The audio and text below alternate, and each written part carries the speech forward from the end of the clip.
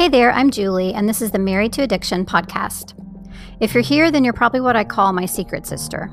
We're in a situation we never asked to be in and fighting a battle we never wanted to fight. We're faith-filled women who are married to an alcoholic, and it affects every inch of our lives. If that sounds like you, then this is a safe place for you to land. Married to Addiction is a faith-based podcast where I help you find the tools and strength you need to navigate your husband's addiction without losing yourself in the process. So please subscribe and tune in as often as you can, because your husband's recovery is important, but so is yours.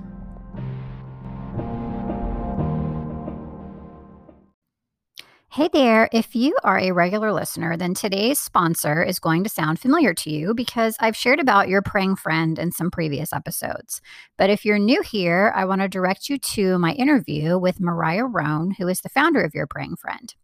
I interviewed her back in episode 64. It's called A Counselor's Perspective, and you should definitely go listen to that one when you have a second. I felt like it was a really powerful episode, and she's really great. Mariah is both a substance abuse counselor and an author.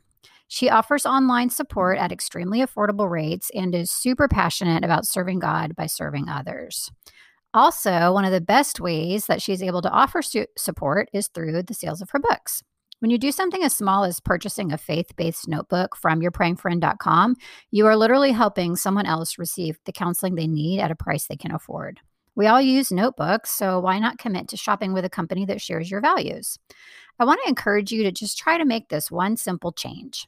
Instead of buying your next notebook somewhere else, shop with Your Praying Friend. All of their faith-based designs ship through Amazon, so you'll receive your book super fast. This is one little change you can make to support a small Christian business, and remember that it also costs $0 to tell somebody about Your Praying Friend. So be sure to go join their Facebook group. It's just called the Your Praying Friend Facebook group. Also, like their page and invite your friends to do the same. Just do anything you can to support Your Praying Friend because they support us, and we really appreciate that. So be sure to visit www.yourprayingfriend.com today. Hello, and welcome in to episode 78 of the Married to Addiction podcast. Today's episode is called Navigating Life with a Dry Drunk. So dry drunk is a term that we hear thrown around a lot in the recovery world, but you may not know exactly what that means. I kind of thought I knew what it meant back when my husband was in recovery, like new in recovery, but I wasn't 100% sure. So we're going to talk about what that means today and what to do if your husband is now considered a dry drunk. So first of all, what does it mean? Well, in short, a dry drunk is someone who is currently sober, but they continue to exhibit unhealthy behaviors and attitudes that are typically associated with addiction. So maybe your husband has stopped drinking recently, or maybe he stopped drinking before. But even after he stopped drinking, you notice that he was still displaying a lot of the same destructive traits. What does that look like? Well, it can look like problems with anger, irritability, emotional instability, a general sense of just being discontent, etc. This usually happens because even though they've eliminated the substance from their lives, they have not addressed the underlying issues that led to their addiction in the first place. So this can be particularly hard for us as wives because they finally get sober, which we've been waiting for forever, right? But they aren't experiencing the positive changes that we had hoped for, and we aren't experiencing the positive changes that we had hoped for. This is when you need to continue to remind yourself that you cannot control someone else's journey. That includes their recovery. So you can't control their drinking, and you also can't control their recovery. A lot of times when our husband stops drinking, we become just as tied to their recovery as we were to their addiction. Sometimes even more so, because now we're so worried that he's going to slip back into unhealthy patterns and start drinking again, right? Well, being tied to their recovery is just as unhealthy as being tied to their addiction, every bit as unhealthy. So what do we do if our husband gets sober, but is still demonstrating those, quote, dry drunk behaviors? Well, first, it's really important to remember that recovery is a process. Our recovery is a process, their recovery is a process. And the biggest thing is this: eliminating the substance, the alcohol, is the beginning of the process, not the end. Your husband is not fully recovered when he takes his last sip of alcohol.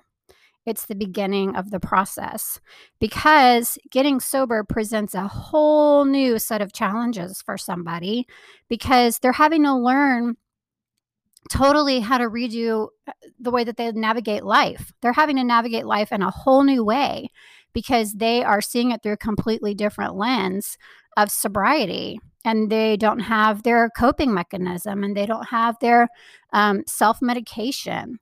So it's a process for them, and usually, well, pretty much always a very challenging process. And so negative behaviors are going to accompany this. That's not unusual. So you want to be sure to kind of check yourself if you're starting to veer into any judgment or criticism or anything like that, and try to be understanding as they navigate these new waters. Remember that they are battling their demons still, even after they stop drinking, especially right after they stop drinking, because that's the hardest part. Secondly, while you do want to show them compassion and understanding through this process, you also need to maintain your boundaries. If the behaviors are the same as they were when he was drinking, the boundaries need to be the same as they were when he was drinking. Now, if you don't already have good boundaries in place, my Boundaries mini course is now available. That can help you work through this and come up with some. As a matter of fact, you'll walk away with some great, healthy, effective boundaries of your own if you go through that mini course. But that is just as important. It's just as important that you have good boundaries in place while your husband is navigating recovery as it was when he was deep in addiction. Hopefully, your husband also has some sort of ongoing support to help him through this transition period from living life with alcohol to living life without alcohol. Because if someone in recovery does not do anything to get help or support for themselves going forward as they move through this process, then these dry drunk behaviors can actually linger long term, because, as we said at the beginning, the underlying stuff is not being addressed. So whether that's, a co-occurring disorder that he needs, medical professional help with, whether that's just some stuff that he needs to work through with a therapist, whether he just needs to be in a recovery support group, whatever that looks like, getting help or support for themselves can really help diminish these dry drunk behaviors, because now they're addressing the stuff that's under the surface. So you also may, if the opportunity presents itself and you feel led to do so, and you can do so in a loving way, if your husband is not pursuing any sort of help for themselves, you may want to just take the opportunity, again, if you feel led, et cetera, to remind them that asking for help through this transition period is a sign of strength. They don't have to do this by themselves, just like you don't have to do this by yourself. That's why I offer you, resources and a membership and all kinds of stuff, so you don't have to do this alone. They don't have to do this alone either. And as a matter of fact, it's way harder if they try to do it by themselves. So while your husband is hopefully taking care of themselves and getting a means of support to help them through this process, it is also just as important that you take care of yourself, even if your husband is new in recovery, especially if he's got these dry drunk behaviors, because a lot of things haven't changed for you, right? He's still acting the same. He's still doing the same. He's still whatever, even though he's not actually drinking. So you really need to surround yourself with a support network too, of people who understand what you're dealing with and can provide you with emotional support. Like, that is still critical for you.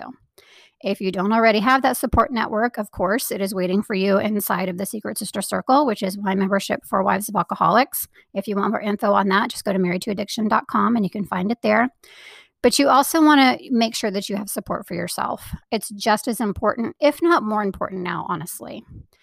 So make sure you're doing that. Make sure you're also taking care of yourself in other ways. Nourish your mind, nourish your body, nourish your spirit.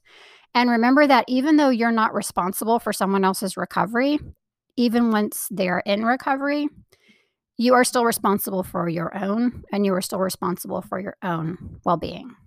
Actually, you need to go to extra lengths to take care of yourself now that your husband has stopped drinking, if he has, or when your husband stops drinking, if he does, because this presents a whole new set of challenges for you. This surprises a lot of women. It surprised me, let me tell you. When my husband came back from treatment, I thought everything was just going to be unicorns and rainbows. And guess what? It was just the beginning of a whole new set of like, oh my gosh. A lot of women who have been in the Secret Sister Circle will leave when their husbands get sober. And they're like, okay, I'm good. And then they come back because they're like, actually, oh my gosh, I need help. And that's not unusual, because we do need help. We do need continued help. And I do have several women in there whose husbands are in recovery and who have been in recovery. But our recovery is a process, just like their recovery is a process. And just like when they walk out of the treatment center, they're not completely problem-free. Neither are we. It's a process and it takes some time. I actually have a lesson in the Secret Sister Circle on specifically how to navigate this part of the journey once your husband goes to treatment. So if that's something you need, that is also in there for you if you need that. But the bottom line is you still need boundaries once your husband gets sober, especially if he is exhibiting dry drunk behavior. You still need to take care of yourself. You still need support. So I hope that's been helpful for you. As always, thank you so much for listening, and I will see you next time.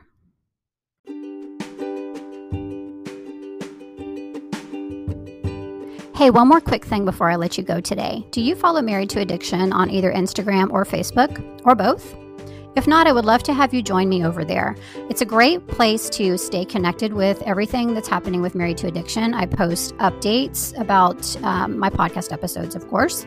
I post about my freebies. I post about my programs. I post encouragement in the way of Bible verses and things like that. I also post just like some helpful little teaching nuggets sometimes too. So I really think that you would get a lot of value out of that as the wife of an alcoholic. And I would love to have you join me on either Facebook or Instagram, or both. You can find me at facebook.com/married to addiction or just at married to addiction on Instagram. I hope to see you there.